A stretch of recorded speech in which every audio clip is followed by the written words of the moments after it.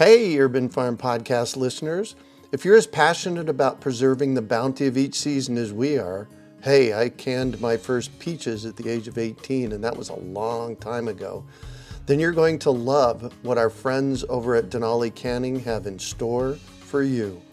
They're on a mission to spread the love and knowledge of food preservation, and they're inviting you to join the journey for free. Right now, Denali Canning is offering free canning lids to anyone who wants to dive deeper into the world of food preservation. Yes, you heard that right, absolutely free. It's the perfect opportunity for both seasoned canners and those curious about starting. Denali is about quality, reliability, and supporting the canning community, ensuring that you get the best results every time you preserve. So why not give it a try? Visit denalicanning.com/free to claim your free lids and start your preserving adventures today.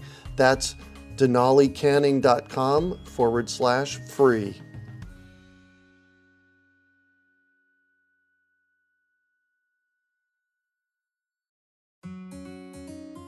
Greetings, urban farmers, gardeners, and healthy food visionaries. Farmer Greg here, and welcome to the 468th episode of the Urban Farm Podcast, where every day we work together to educate and inspire you to become part of your food revolution. Today on our podcast, we have someone who is fascinated with an underappreciated vegetable. We're talking with Chris Smith about okra. Chris is a garden writer and homesteading consultant who serves on the board of the People's Seed. When he is not okraing, he can sometimes be found at So True Seed, an Asheville-based open-pollinated seed company. His book, The Whole Okra, A Seed to Stem Celebration by our friends at Chelsea Green Publishing, has just been released and is available. Welcome to the show today, Chris. Are you ready to rock okra? Very ready. Excellent. So I shared a bit about you. Can you fill in the blanks and share more about the path you took to get where you're at today? Yeah, for sure. I think pretty quickly your listeners will understand that I'm not American, and as an okra lover, they may be surprised that I'm not from the southeast of America, which is where most of the okra is eaten around here. Right. You know, I always get asked, how on earth did a British guy come to write a book on okra? And so that's maybe a good place to start. Well, actually, my question would be, how does anybody come to write a book on okra? Because it is so obscure. It is so obscure. You know, when you do a market analysis on books on okra, then you got a pretty open field. Oh, that is the case.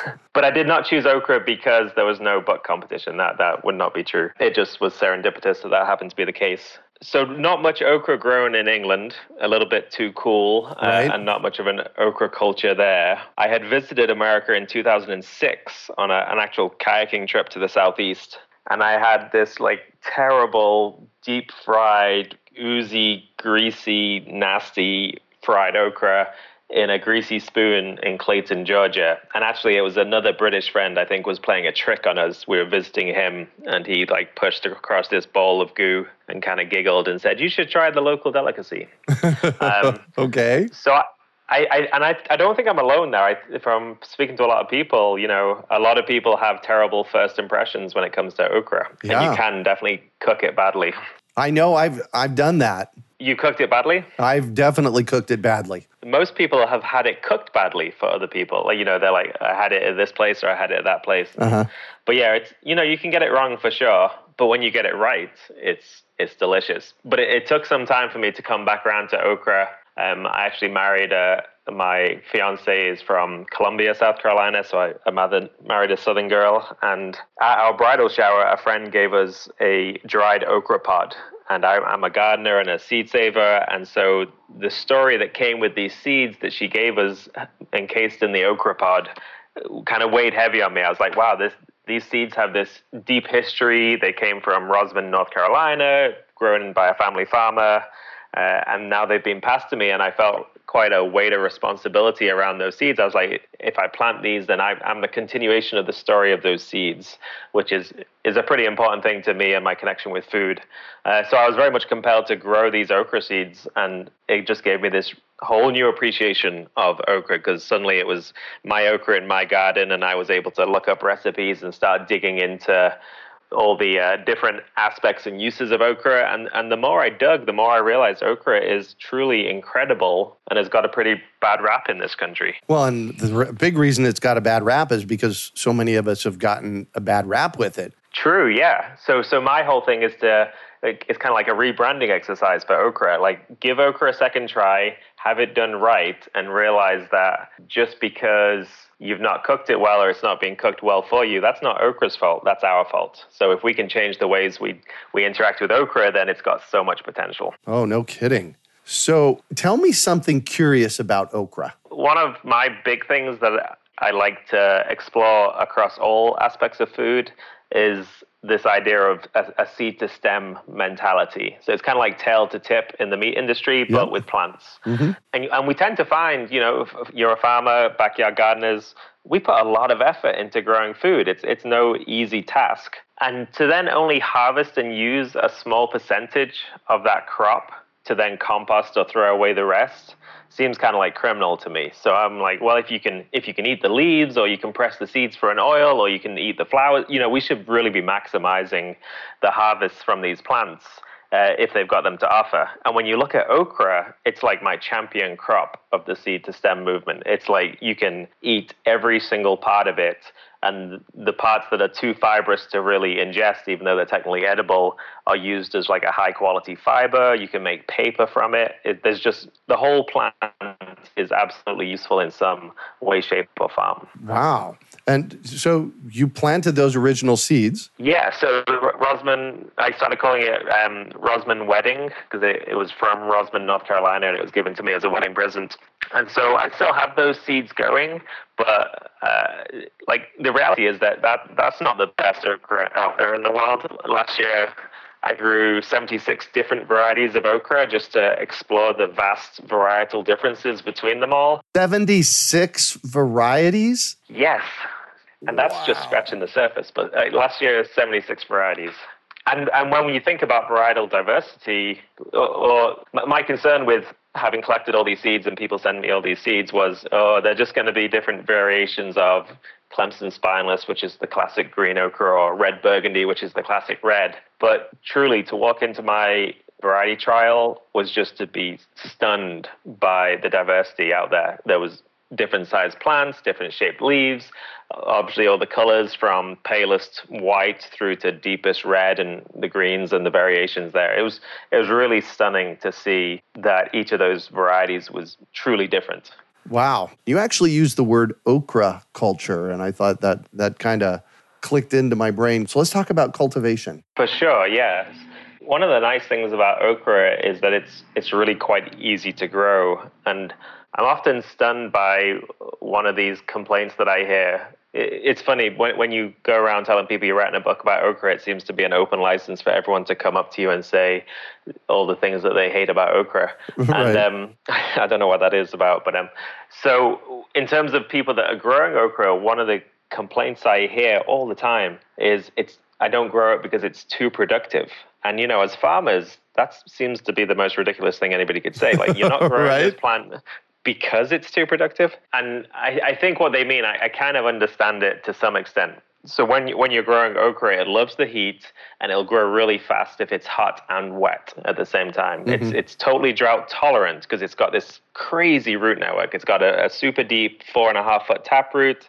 It's got like 3 feet radius on all sides of this real dense lateral root network. So it's more than capable of surviving drought, but it'll be much more productive if it's got a decent water supply. And so once it starts podding, then those pods over time grow really fast. And after about 5 or 6 days, they start to become fibrous. So if you've not experienced okra before, then there's good pods when they're small and tender, and then they get longer and more fibrous, and a fibrous pod can totally ruin a dish. So when people talk about it being too productive, what they're talking about is they're not able to stay on top of the harvest, which, can be mitigated and managed in a few different ways. One is by harvesting the flowers, which maybe we'll talk about in a little bit, but the flowers are a really interesting and useful food crop. And so that's just a good way to slow down the pod production of the plant, because okra is it has these perfect flowers. So it's They not like a do. squash plant where you can, well, they're perfect as in they're beautiful, but they're perfect botanically as Yes. well. Yeah. So when you eat squash flowers, you're eating the male flowers and the female is still able to produce fruit. But when you eat an okra flower, you're sacrificing the pod production, which is a good way to combat that complaint of, oh my God, there's too much okra being grown on this plant. Well, and, there's this level of abundance in nature that I always love addressing. One of the other things you said a little while ago is you said you could actually make oil from the seeds, okra oil. Have you done that? Yeah, definitely. I guess it all fits into the whole. We got to shift the way we're looking at this plant. Is what I'm trying to get people to capture onto. If you're just saying all I want from this plant are these 3-inch to 4-inch long tender pods, and if I don't get that, I'm not very happy. Then I can see why you're underappreciating okra. But if you start looking at all the different potential harvests at all the different points in the growth of the okra, then we're opening up this just like massive world of culinary potential. And one of those things are when the pods get big. So once those pods do go fibrous, most people are just like hitting themselves in the head, being annoyed with themselves that they've missed that pod. But I'm like, no, don't worry about it. You can either cut off that pod and then shell it like a green bean, and the immature seeds on the inside are these beautiful, tender little white seeds that they've got a pretty good protein content, kind of like an immature soybean, and you can cook them up. I have worked with a chef that turned them into like an Israeli-style couscous and that kind of thing. Wow. So those seeds are a good starting point if the pods have just gone slightly over. And then the cool thing with that chef, this is Chef Clark Barlow out of North Carolina. He harvests all those immature white seeds, and then he takes the external fibrous pod, dehydrates it, grinds it into a powder, and uses that as a cornstarch substitute because it's got a lot of flavor in it and it's got the thickening properties of the okra. So he can throw that into soups and stews and other things to thicken up the dish with an okra pod flour effectively. Wow. We've just missed out on this one. You've missed out on this one. And I feel like America's missed out on this one. It took a British guy that knew nothing about okra to come across and just, right? Honestly, like a child, I've approached okra with wide-eyed innocence and no cultural stereotypes to hinder me. And there's so many cool things. So the oil that you asked about, after you've gone past that like green but fibrous stage, the pods will continue to mature. They can get quite big. I've got 16-inch pods, so pretty long pods. Wow. And they go brown and hard, woody, totally inedible at that stage. But the seeds inside them also go kind of rock hard, like a mature, if you're doing a drying bean, then you wait for the pod to go brown and crispy, and then inside you've got the dried bean, which is botanically mature. You could plant it to grow more beans or more okra. But at that stage, the seed has this really interesting nutritional profile, which is pretty similar to soybeans, and you can do a whole bunch of crazy things with it. One is to press it for oil, and I have a small oil press. Edible oils are kind of like a side interest of mine. I feel like it runs parallel with an interest in seeds. It is, you get a surplus of seeds, why not press some of them for oil? But the okra seed oil is kind of like an olive oil type. It's quite a light salad oil. It's very delicious. It's kind of hard to describe. There's kind of okra-y overtones to it once you get down to the flavor. So the oil is a pretty cool crop. And I used to give presentations and say, wouldn't it be awesome if we had an olive oil of the South? And then about 2 years after my first presentation, there's a guy called Clay Oliver who's won a fair few awards for his artisanal oils. He does a green peanut oil and a pecan oil. He started pressing okra seed oil, and now he sells it to high-end Southern chefs, and they love it. They can't get enough of it. So it's there's potential there, but the okra seed is about 150 years behind in terms of crop development for oilseed content. So the black-seeded sunflower has about 50% oil content, but the okra seed only has anywhere between 9 and 23% is the highest recorded one. So there's going to be some work to be done to get okra seed to catch up. The final product is worth it. Right. To get it more oily. Get it more oily, yeah. And maybe other considerations. If you're going to take on a breeding project, maybe the okra hull is really thick. So maybe a good okra oil seed would be thin-hulled, high oil content, high producing in seeds so that you can grow one plant and get a large volume of seeds. These sort of considerations would go into an oilseed breeding project. Yeah. When we're going to talk seeds in a little while, because not only are you into okra, you're deep into seeds. So we'll get there in a minute. When it comes to cultivating, you just have some seeds, stick them in the ground. They pretty much grow on their own, even here in the desert. I would imagine like I say, they love the heat. Once they're germinated, they'll grow quite happily and very quickly put out a decent root network. We're not in desert conditions in Western North Carolina, but I seeded my okra and then it didn't rain for 3 weeks. And it grew. It was totally happy. I didn't have any irrigation or anything. It was just bone dry and hot for 3 weeks.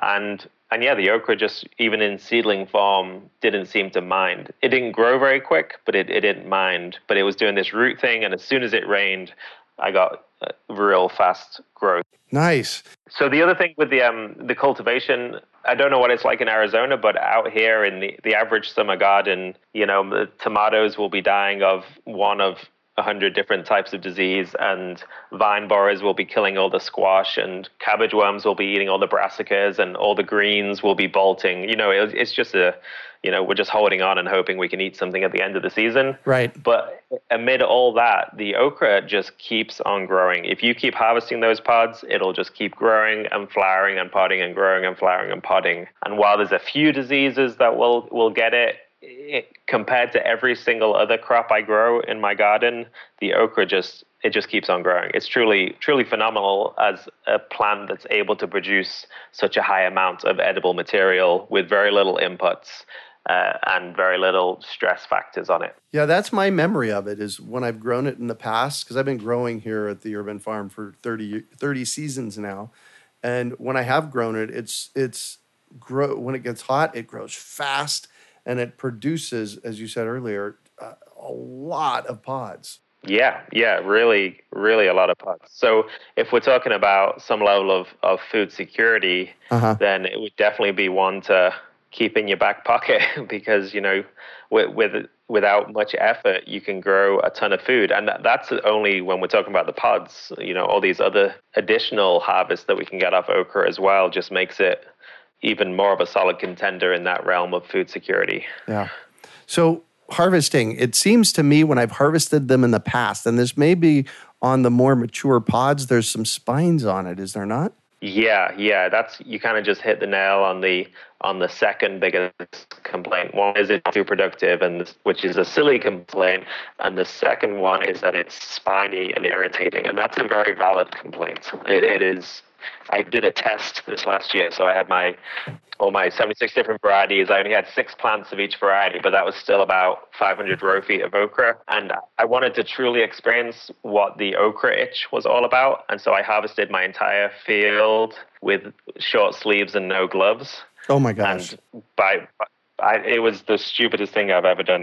Towards the end of that harvest, I was just basically running down the row, ignoring all the okra and clenching my teeth like a rabid badger or something. And driving the 5 minutes home, my knuckles were white on my steering wheel. It was so incredibly intense that the okra itch is real. Don't let anyone tell you otherwise. And what that basically is the pods and the leaves and sometimes the stem are covered in these trichomes, and those trichomes are they're an irritant, and they're there really as a natural defense for the okra. Probably one of the reasons it's so resistant to a lot of the pests that we have. When they've done side-by-side studies and looked at trichome density on the leaves, then the plants with the highest trichome density are the more resistant to most of the pests out there. So it's not just us that don't like the okra itch, it's the pests too. So you've got to kind of take that into account and definitely wear gloves, definitely wear long sleeves, and just try.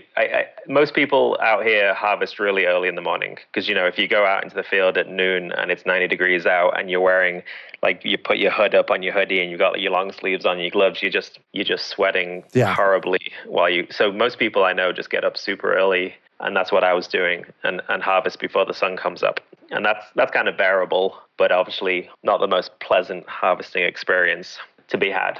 The okra tingle, what did you call it? The okra itch. So does that go into the kitchen with you once you've got the pods harvested? it goes into the kitchen until they're cooked. So yes, but I guess when you look at seed varieties, so when you go out and buy some okra to grow, then there's a whole bunch of varieties that are described as spineless, and then there's some varieties that are described as velvet. And so what we see are three main pod characteristics, which persist to some extent. But so we have pods that still blatantly have spines on them, so they haven't had very good selection or breeding work to breed out the spines, and so they're still irritating until you cook them. And then as soon as you cook them, those spines go away. Then we have the spineless varieties, which are like super smooth to the touch. You can't tell, there's no hairiness on them at all, and you can eat them raw, and you can handle them without any problems at all, although the leaves of those varieties might still be irritating. And then the third category, and these were developed in the late 1800s, are the velvets. There's a red velvet, a green velvet, and a white velvet okra. And they actually still have the trichomes, but instead of being spiny, they kind of been bred into this kind of downy-like soft hair, I guess. You can kind of run your finger along them and they feel soft. Oh, interesting. And they're not irritating at all. And again, those hairs disappear as soon as you cook them. Wow. And so let's talk about cooking and mitigating the slime, because I know that's an experience that I've had, is that, these pods are slimy. And what do you do with that? Yeah, what you do with that? I'm going to encourage you and everybody else to be open-minded to the embracing of the slime. So that's one way you could go. You can go, okay, this is just slime. This is just like polysaccharides that are thick and gluey, and let's embrace the slime. And when we look at the origin of okra, it's most likely domesticated in Ethiopia, and we see a lot of okra culinary culture in Nigeria and then in West Africa, and there's a lot of really cool cuisine to pull from the African continent. And a lot of them, they embrace the slime. You read recipes, like Jessica Harris has a cookbook called the Africa Cookbook, and she just talks about mashing the pods into a gluey mass and then celebrating that slime by using it to mix in like scallions and corn and tomatoes and summer squash to make these like just self-adhesive patties that you can then shallow fry, and they're just phenomenally delicious. And that's embracing the slime. Yeah. So that's one route you could go. But I also appreciate that there's some dishes where you don't want like the gloop to be stringing off your spoon. And so when we look at that mucilage and how it works, then there's a few culinary tricks that can be applied. And if you've spent any time eating okra, then this should set off some like alarm bells in your head. You're like, oh, this all makes sense now. So acid will cut through the slime. So if you've ever had pickled okra, then the vinegar acid makes them a very low slime thing to eat. So you can have okra pods sitting in a jar of pickles for a year and they won't come out very slimy. If you were to put okra in water for like even a few hours, it'll just be dripping with slime. So that vinegar really cuts through the slime. And then across the entire okra eating world, we find dishes cropping up that pair okra and tomatoes. So okra and tomato stews, and all the gumbos often have tomatoes in, and the Indian dishes often have tomatoes and okra together. The Mediterranean dishes, the African dishes, all of them have these okra tomato combos, and the acidity of the tomatoes helps mitigate the slime. There's some cultures that will use orange juice or lime or lemon juice, all for the same reason, that pairing with something that's got a high acid content will cut through the slime. So that's one great way to go. The other way that we see used in the States is high heat. So if you deep fry your okra and serve it quickly, like fresh, then that high heat of the oil will cut through the slime, as opposed to boiling it in a soup or a gumbo where that sliminess is only exposed to 100 Celsius, and that's not hot enough to really cut through the slime. In fact, it kind of enhances it to some extent, and we use that mucilage to thicken the gumbo. It's kind of enjoyed at that stage. So yeah, you've got to fall into one or two camps, or you can embrace both. You either embrace it or mitigate it, but both are good options. Nice. So weird things about okra? Weird things. Since we're on the topic of slime, we should take it one stage further. You can embrace the slime, you can mitigate the slime, or you can extract the slime. So that idea of putting your sliced okra pods in water and just leaving it there and then straining off the pods basically leaves you with really, really thick water. I call it water with personality. But there's some evidence in Turkish culture that they use this to treat type 2 diabetes. At one of my presentations recently, I spoke to a lady came up to me and said her doctor told her to do this every single day. She drinks okra slime every day to lower her blood sugar levels as a treatment for type 2 diabetes. So there's a lot of, we already celebrate aloe as a real healthy thing to consume, and then things like chia seed and flaxseed, all these things with mucilaginous properties to them, we celebrate, but we don't celebrate it in okra. But okra has those similar compounds that can do similar things. So my wife and I were fond of making okra slime water last year and doing that. But I took it one stage further, and at the time she was 3 years old. I have a 3-year-old and a newborn, and I persuaded the 3-year-old and my wife to come to my experimental okra spa treatment. I had to promise foot massages, but basically I took okra pods, I boiled them in water, then I blended the okra pods with the water to make this thick green slime, and then I smeared it on their faces. And my 3-year-old ran off straight away and said, yuck. But my wife really wanted that foot massage, so she stayed there for the whole 10 minutes and then rinsed it off. And the idea was that it was an extremely hydrating face mask. And this was based on a reference I'd read from a Zimbabwean kind of cosmetic book where they have a very dry climate there. So this might work in Arizona. You can kick off a new cosmetic industry. But basically, the same idea of that mucilage, it's very hydrating. The okra is drought tolerant because it creates its own slime in effect. It doesn't dehydrate easily, and we can consume this for our insides to be a good internal moisturizing kind of cleanse, but you can also use it on your skin to rehydrate the skin. So I kind of played around with some of that. And in my book, I've got this awesome picture of my 3-year-old and my wife lying on the floor with green slime all over their face. And I cut out 2 slices of okra pods to put on their eyes. It looked like cucumbers, but with okra pods. Yeah. So it was pretty cute. Wow. You did have a lot to write about, didn't you? I got carried away at times.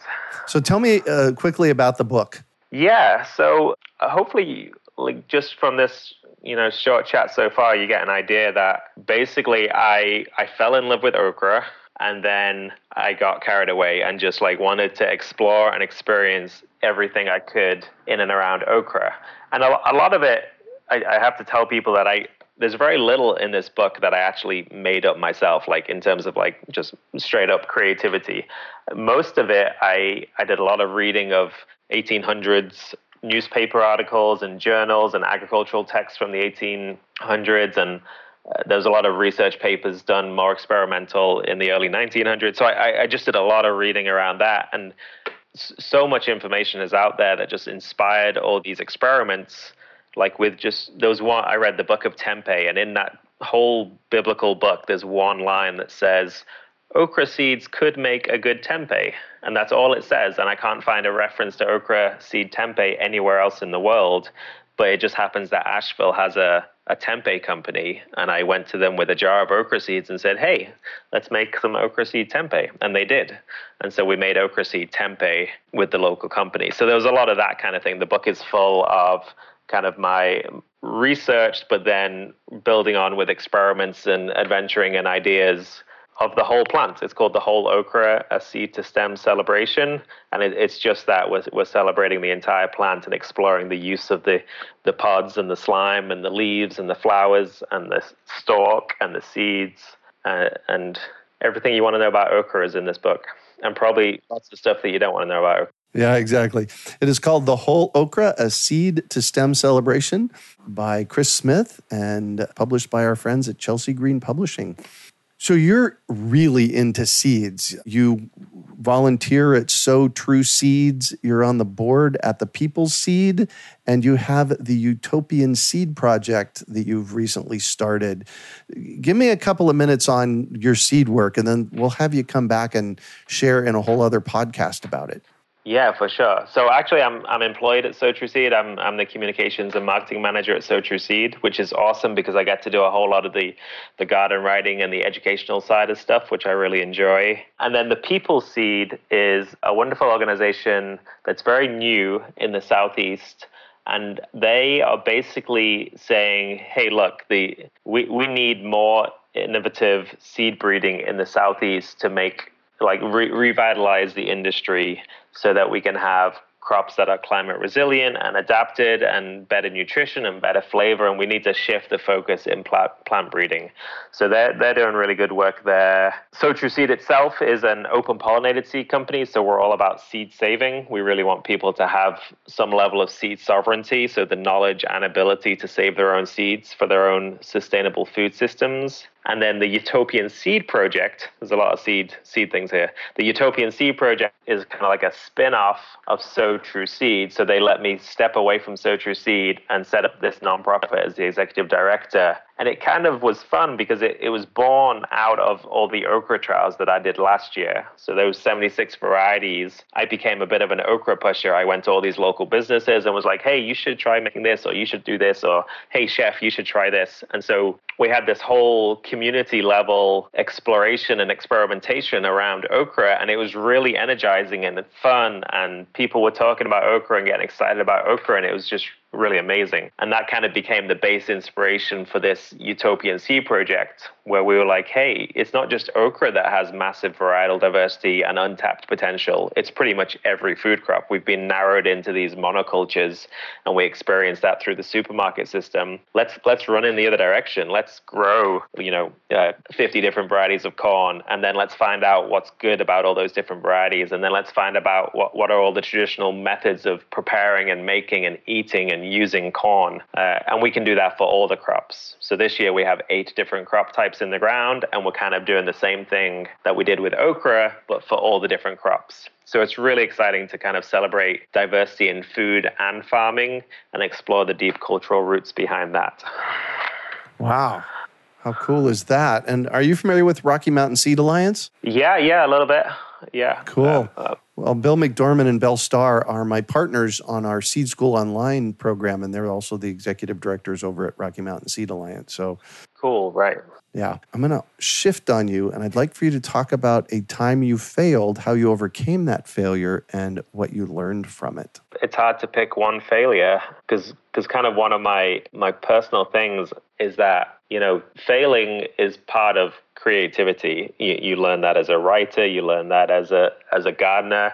But I was trying to work out, when did I learn that the first in my life? And I think this may not have been the first time, I'm sure I failed before this, but when I was about 15 or 16, I tried to canoe the entire Leeds to Liverpool canal, which links Liverpool, England to Leeds, England, and it's about 127 miles long. And I wanted to do it one go with no stopping within 48 hours. And there was a whole bunch of locks along the way where you had to drag your canoe around these locks, and it was just totally crazy. And I had 3 other people doing it with me, and it was just an epic failure. We got to the second night of paddling, and I was still a kid, and we were falling asleep as we were paddling and paddling into the wall, and it was just it was an epic failure. Uh-huh. The lesson from that is it doesn't matter if it was a failure because we failed trying to succeed at doing something. And I think that's what I've taken throughout my whole life. And maybe you can see that in the okra stuff. You've got to not fear that failing in order to try and do a whole bunch of different stuff. Because everybody else that doesn't even try to do things, they've already failed, right? They failed without even trying. And I would much prefer to fail trying to do something right. than just not even thinking about it. Yeah. And I think that's why I failed at so many things, but also I got some successes behind me. So. Well, yeah, exactly. Mom used to tell me when I was younger, Greg, you got to throw a lot of mud up on the wall to see what sticks. There you go. And yeah, the stuff that's pretty much it. Yeah, and the stuff that doesn't stick, it's, well, you could call that a failure, or you could call it a learning lesson. Do you want to hear about something that sticks? You talk about okra? Kind of. This is one of my modern failures. So okra leaves. You can eat the okra leaves, real high protein content, all wonderful. I had this local Indian chef award-winning chef, Chef Marwan Irani, has a local Indian restaurant called Chai Pani, and he makes these kale leaf pakoras, which are delicious. But I was like, kale is a winter crop. You should try okra leaf pakoras as a summer crop, and it would be a really good balance in your menu. And he was like, yeah, okay, we'll do that. Bring me some okra leaves. Brought him some okra leaves. I obviously know nothing about making okra pakoras at all. I just gave him a handful of these big old gnarly okra leaves, thinking that pakoras are deep fried, so there would be no problem with the spininess and irritation of these leaves because they're going to be plunged in hot oil. It turns out that when you make pakoras, then some of the leaves are exposed to the hot oil and some of the leaves are encased in the batter. And so when I checked back in on him like a week later and was like, so how was the okra leaf pakoras? He was like, well, the flavor was good, but they were really sticky in my throat. And all the leaves that was captured in the batter would just maintain the horrible irritation effect. So we talk about the okra itch. I gave this award-winning chef okra itch in his throat. Oh my gosh. I felt pretty bad about that. Well, and we learned, right? We learned, yeah. Yeah. So what do you consider your biggest success? I'm very proud of what I did last year. I had a newborn baby. I wrote a book and I did this huge okra trial and I have a full-time job. So last year was like, I'm most proud that I stayed sane and married because it was kind of a crazy journey. And I came out of it the other end super happy with what I'd done. And the thing that I really learned from that, there's kind of like two competing okra proverbs. One of them is from Turkey where they say, if you're not very happy in your family life, you should grow okra, which refers to the fact that you can spend a lot of time from your wife if you grow okra because it takes so much time to harvest it all. Uh-huh. And so I experienced that last year. But then the other proverb is from Haiti where they say a single finger can't eat okra, alluding to the fact that we are stronger in community when there's a whole group of us. And I really felt supported from my family, and two young children and my wife were very supportive in all the time that I took to take on this project and come out the other side. And then it was that whole project that led to the Utopian Sea Project. And the Utopian Sea Project is what I really feel is going to change systems and improve food culture and really drive change, at least in our local region, if not through a replicable model across the rest of the US. Nice. So what drives you? I'm definitely driven by food. Like, I love eating really tasty things. And so we like to say at So True Seed that seed equals food. And so my passion is definitely seeds, but there's no way you can have that passion about seeds without having the passion about food. So, really working towards sustainable food systems. And I'm terrified about where we're going with our climate. And I feel like most of my decisions I make are in some ways to support a secure food system that's going to be resilient or regenerative in our climate future. Beautifully said. If you could recommend one book for our listeners, what would it be and why? I picked a book that kind of flows on from that drive. I really think everybody should read this book. It's actually a New York Times bestseller. It's called Project Drawdown. And the subtitle really says what it's all about. It's the most comprehensive plan ever proposed to reverse global warming. And it's edited by Paul Hawken. So Project Drawdown is a much bigger organization that's really looking at clear and applicable ways to reverse global warming through carbon emissions. And this book is just it's a well laid out, it's very accessible. It's not like it's based in deep academic research, but it's not written in that way. It's very accessible. And I just think, if everyone were to read this book and just change a little bit about what they're doing in their own lives, then we might be able to, change the future for the better. Yeah. Well, I actually have that book on my nightstand. I've been reading it. It is a good one. I'm glad to hear it.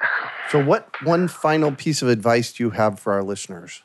I'm going to say that I would encourage everybody to approach their own personal food systems, whether you're growing it or eating it or supporting farmers or whatever you're doing to eat, because we all need to eat, to be open-minded, creative, and curious. And I think if people can apply that to their food systems, then it'll lead to better choices and better food and a better world. Nice. Thank you so much for joining us on the show today, Chris. No worries. It's been lots of fun.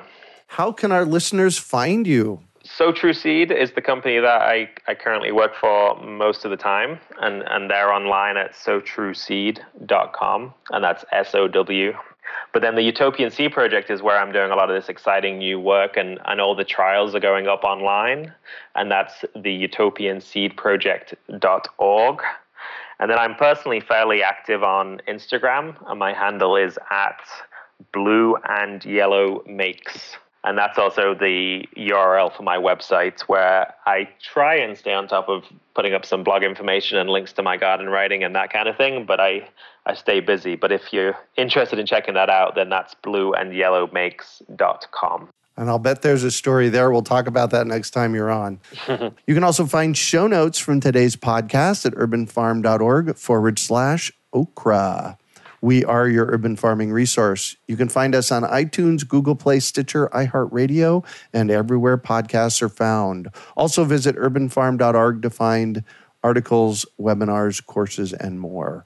Well, that's it for today. Thanks for joining us on the Urban Farm Podcast. We hope you enjoyed today's episode of the Urban Farm Podcast. Remember to listen for tips, advice, and resources to help you on your journey with urban farming. You can find us on the web at urbanfarm.org or send us an email to podcast@urbanfarm.org. In the words of Vincent van Gogh, great things are done by a series of small things brought together. Be encouraged that with each lesson learned and skill developed, you are one step closer in the direction of your dreams. Hey, Urban Farm Podcast listeners. If you're as passionate about preserving the bounty of each season as we are, hey, I canned my first peaches at the age of 18, and that was a long time ago, then you're going to love what our friends over at Denali Canning have in store for you. They're on a mission to spread the love and knowledge of food preservation, and they're inviting you to join the journey for free. Right now, Denali Canning is offering free canning lids to anyone who wants to dive deeper into the world of food preservation. Yes, you heard that right, absolutely free. It's the perfect opportunity for both seasoned canners and those curious about starting. Denali is about quality, reliability, and supporting the canning community, ensuring that you get the best results every time you preserve. So why not give it a try? Visit denalicanning.com/free to claim your free lids and start your preserving adventures today. That's denalicanning.com/free.